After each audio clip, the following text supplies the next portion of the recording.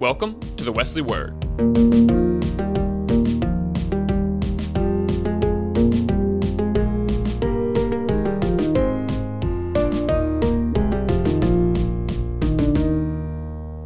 We are going to be looking at, let's look at Philippians chapter 1, verses, first 5 verses. Hear these words.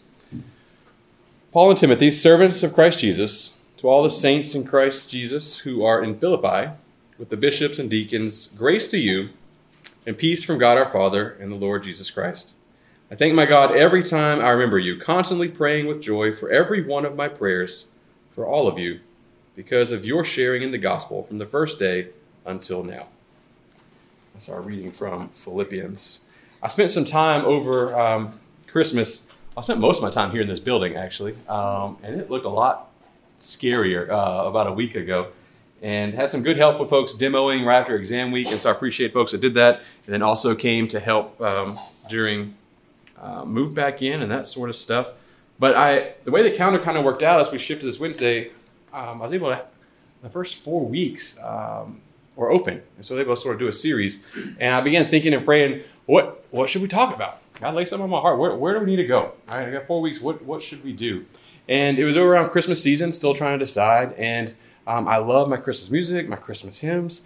And it's also Christmas time, and so a lot of people are down. And I just kept hearing from folks, from family members, from friends, from parishioners, from alumni who just seem to be going through it, right? Just going through it. And at the same time, we're like rocking in church, singing Joy to the World because Jesus is coming, right? And I was having this imbalance, this dichotomy of these people that are just going through it, and then proclaiming at the top of our lungs, joy to the world, right? Christ has come. And so where are we going? And so it sort of led me, I was listening to some podcasts and some reading at the time, and it brought me to Paul's letter to the Philippians, his letter of joy.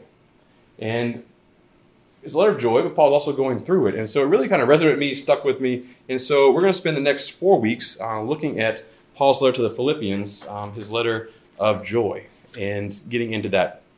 Today we're going to look at the first chapter, parts of it. Each week we'll look at a different chapter. And so if you do some quiet time, or want to start maybe, if you want to read chapter 1 this week, read it every day. Read chapter 2 next week, 3 and 4.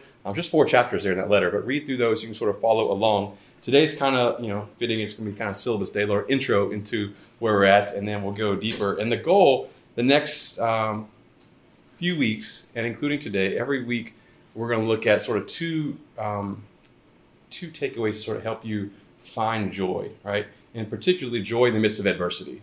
It's really easy to find joy when everything is sunshine and rainbows, right? But how do we find joy even when it seems like the world is crumbling around us? You're like, Steve, this is supposed to be hopeful. We're excited, right? New semester. We all go through it sometimes, right? And so I want to give us tools on how can we find joy even in the midst of adversity. And the answer to that, too, is yes, we can find joy in the midst of adversity, right? So a little bit about the letter to the Philippians. It was written around 60, 62 AD, somewhere in there. Paul was probably imprisoned. We know he was imprisoned when he wrote this letter, but probably in Rome. He had been shipped off over there. And but even though he's sitting in prison and writing this letter to the church while he's sitting in prison, he talks about joy or gladness or rejoicing 14 times in just these 4 short chapters, right? And he reminds us that you're going to have challenges in life. There's going to be troubles. You're going to go through it. And Paul sort of boasts, he writes this, this is second, we're going like all over Scripture. In 2 Corinthians, he wrote that before Philippians, and he's sort of talking about like his resume of sorts, right? Because sometimes you got some sunshine pumpers talking about joy, and you're like, you ain't never gone through nothing. You don't know me. What you talking about, right? Paul kind of lays out his resume here. He says, I'm the better one, right? Because this is what I've done. This is 2 Corinthians chapter 11. He says, I've had far more imprisonments than you have. I've had countless floggings, often near death. He says 5 times I've received from the Jewish folks 40 lashes minus 1 because they believed if you got hit 40 times, you would die. So the proper punishment, right, was 39, right? Hit him just enough so they kind of stay living, right?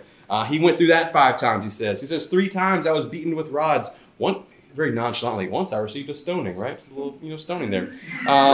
3 times I was shipwrecked. For a night and a day I was adrift at sea, right? On frequent journeys in danger from rivers and dangers from bandits, danger from my own people, dangers from the Gentiles, danger in the city, danger in the wilderness, danger at sea, dangers from false brothers and sisters. This dude has been through it, right? In toil and hardship through many a sleepless night, hungry and thirsty, without food, cold and naked. And besides other things, I'm under the daily pressure because of my anxiety for all these churches that keep screwing up, and I got to write them letters, right? I added that last little part, but he did say anxiety for all the churches. I felt it, man. I felt it, Pastor. I felt it, right? He says, who is weak? Am I not weak, right? He said, I've been through it. He says, if I must boast, I boast of the things to show my weakness because it makes God stronger, right? And he says, even in Damascus, the governor and the king came and was trying to get me and seize me, but I was let down through a basket in the window and escaped with my life. He throws out a brief resume in 2 Corinthians and saying, look, I've been through it, y'all. I've been through it. And this is prior, right, that one letter. Now he's back and he finds himself in prison again in Rome as he's writing this letter to the Philippians. And he's saying, again, I say rejoice. Rejoice in the Lord always. And so he lays out this resume and he comes in here and often, all right, Paul's been through a lot. He also talks later in different chapter later in 2 Corinthians. He also has some physical ailments that he's going through, probably from all those beatings, but like he's been through it, right? And yet, he writes a letter of joy. He writes an epistle of joy, having gone through all that stuff. In the name of Jesus, he writes a letter of joy. Somehow he does that. And so our goal is to figure out how we also live into that somehow. How is it, whatever it is that we're going through, how do we somehow find a pathway to joy, even in the midst of adversity, right? I've read a lot, talked to a lot of folks, and heard different things. And so I want to talk a little about Philippi and where that was as well, the church at Philippi. And sorry for all the stuff going on behind me. We're working on this night one, getting logistics down. Paul first visits Philippi in about 52 AD. So this is about 10 years before he writes his letter of joy. And then you see this in Acts. If you're going to read like Acts, end of Acts 15, 16 is where we see the action happening, starting the church at Philippi. And he goes there with Silas, and he baptized Lydia in a river while he's there. He cast out, this is a fun story, there's a fortune-telling person who has demons around, and he expels the demons because she was driving him crazy.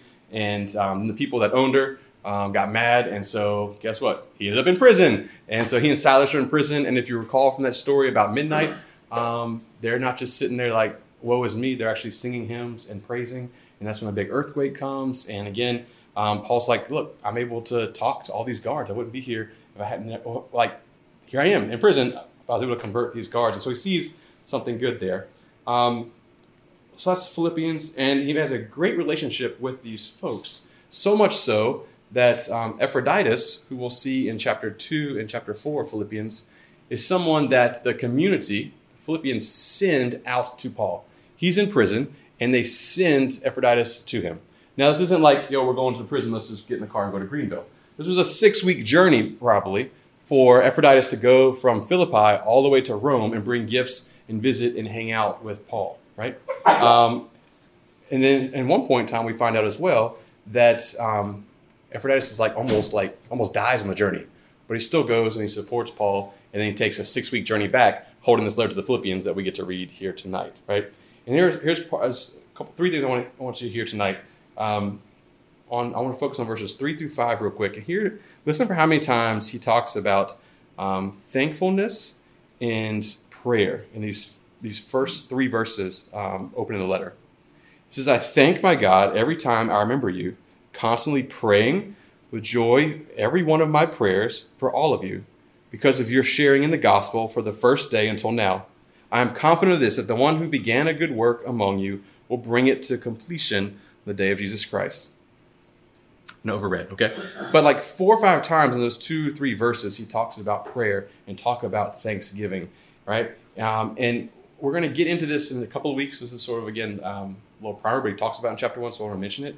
But one of the things that's, two of the practices of joyful people, if you're going to get on a journey of joy, are prayer and gratitude. Prayer and gratitude are 2 of the practices that joyful people practice all the time, regardless of their circumstances. But that's coming in a few weeks, right?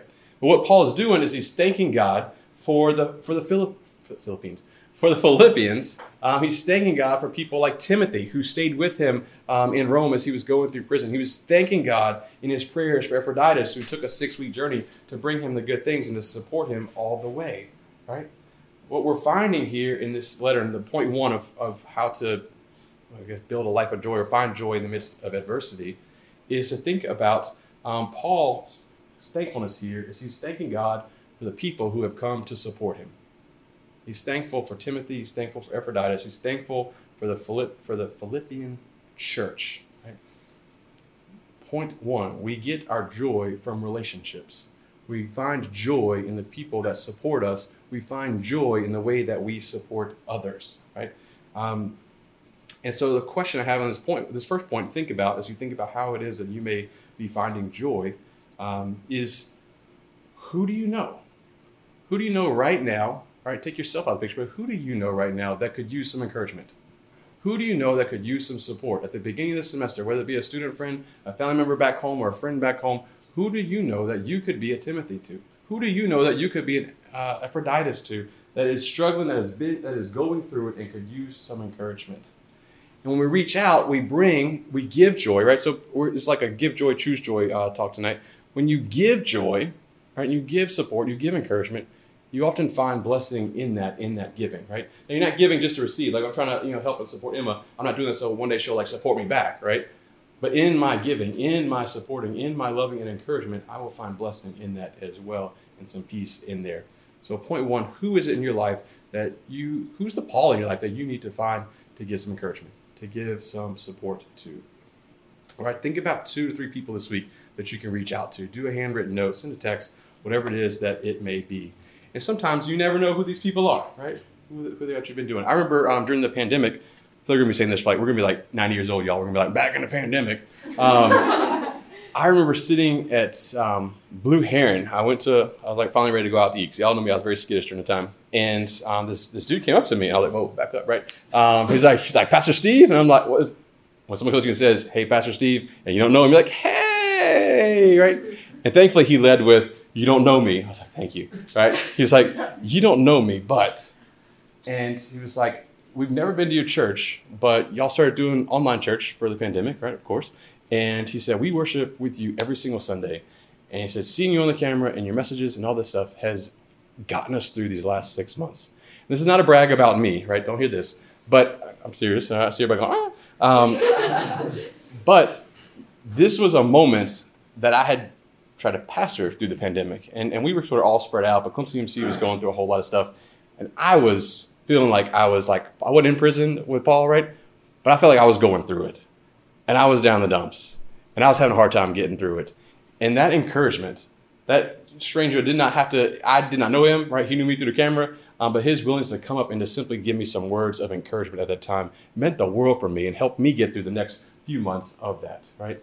You never know when you reach out in support and encouragement what that could mean to someone. Our goal is to support folks, to have them be encouraged, because we don't want folks to feel lonely. We want people to belong, right? That's part of what we have this community here for. That sometimes we're better at it than others, but we want to have a place where people can belong, because we know that loneliness is an epidemic in and of itself that can hurt folks and begins to distance people, right? All right, so point one, who is it that you need to reach out to? Who do you need to be supportive? Who can you be an Epaphroditus or a Timothy to, right? As we seek joy.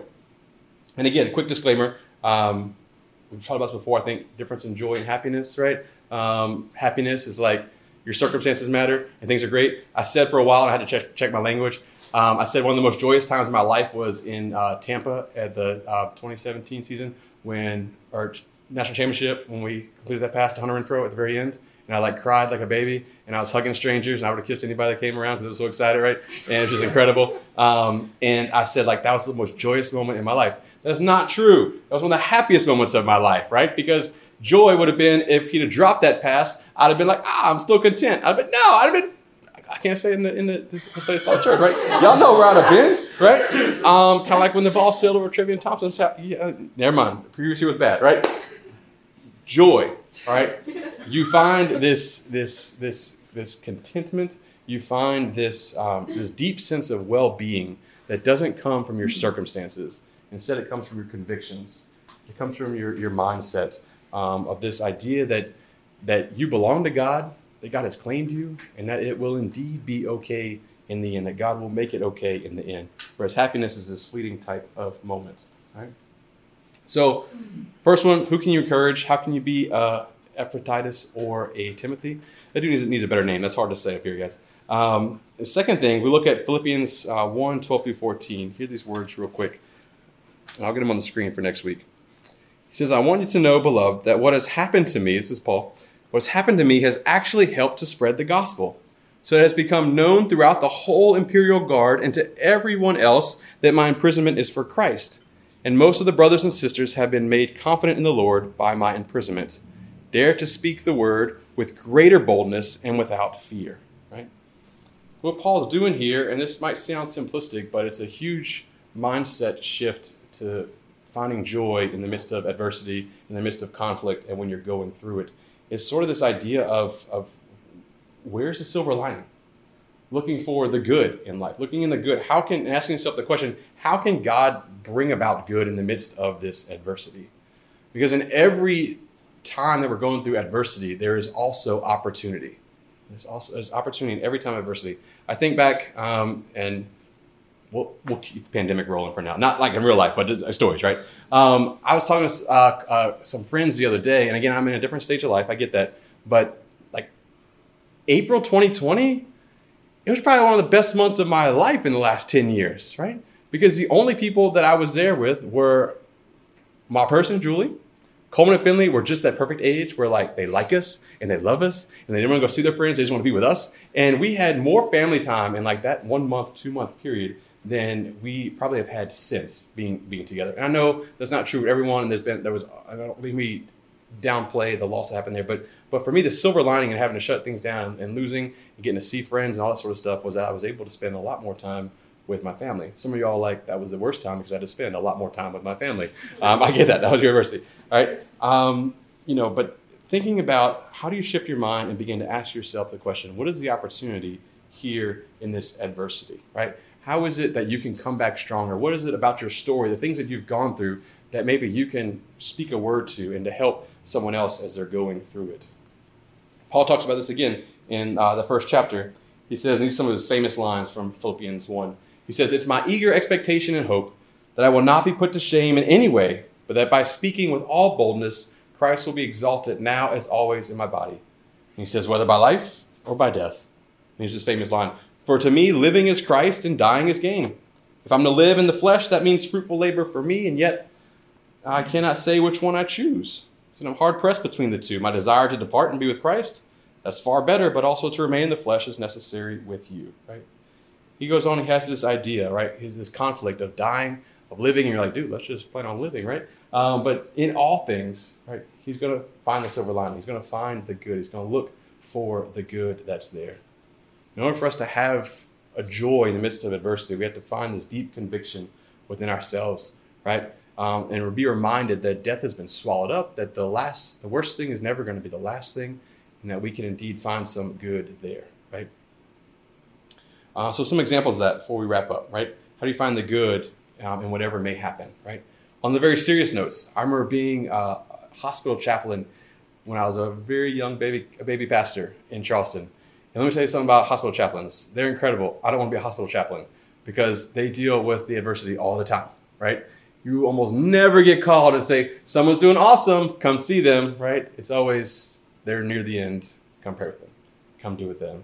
And it was a tough time walking through with folks, but it was always neat to see the good that came out of those sometimes, right?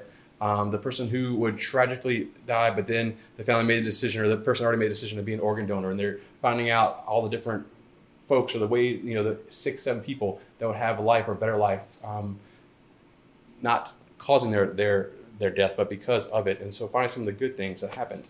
I've always said, my parents got divorced when I was like 6 years old. Guess what? It sucked. It wasn't a good thing. Don't recommend it, right? But one of the things I've learned from that, being a product of that and growing who I am, is being able to speak to other people who were going through that and be able to walk them through and to say, guess what? It's not your fault. Your parents couldn't get along. You're still awesome, and you're going to have a good life. And so helping to be able to coach them up and do those sort of things. And so I encourage you to think about what it is that you might be struggling with.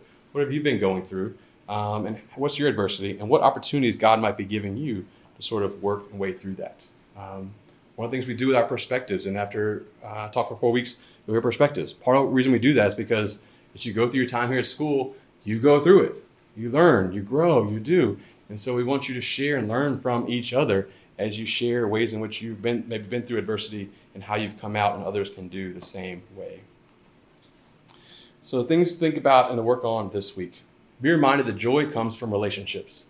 Joy comes from people. That's one of the ways that we get that, right? As we support each other, as you support one another, as you feel supported, and as you give support, we find a sense of joy there. So who are you meant to be a Timothy to? Who are you meant to be an Epaphroditus to this week that you can give some joy?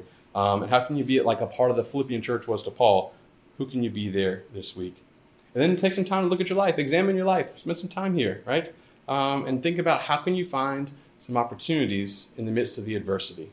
How can you ask God to wring as much good as possible from whatever it is that you may be going through? Because you're already going through it and you want to end soon. I get that, right? But why not let God use that for good? Why not let whatever it is that you're going through be a sign of hope for someone else coming through it? Be the joy for someone else, give that joy, and then also decide to choose joy for yourself as you look for the good in the midst of your circumstances. Let's pray.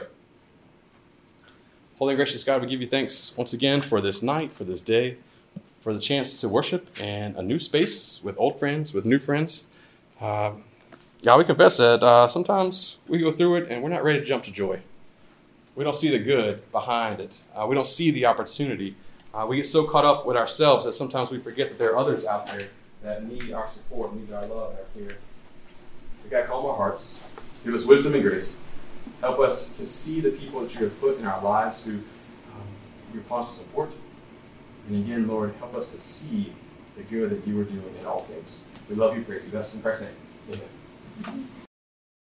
The Wesley Word is a production of the Clemson Wesley Foundation. For more information about Clemson Wesley, check out our website or follow us on Facebook and Instagram.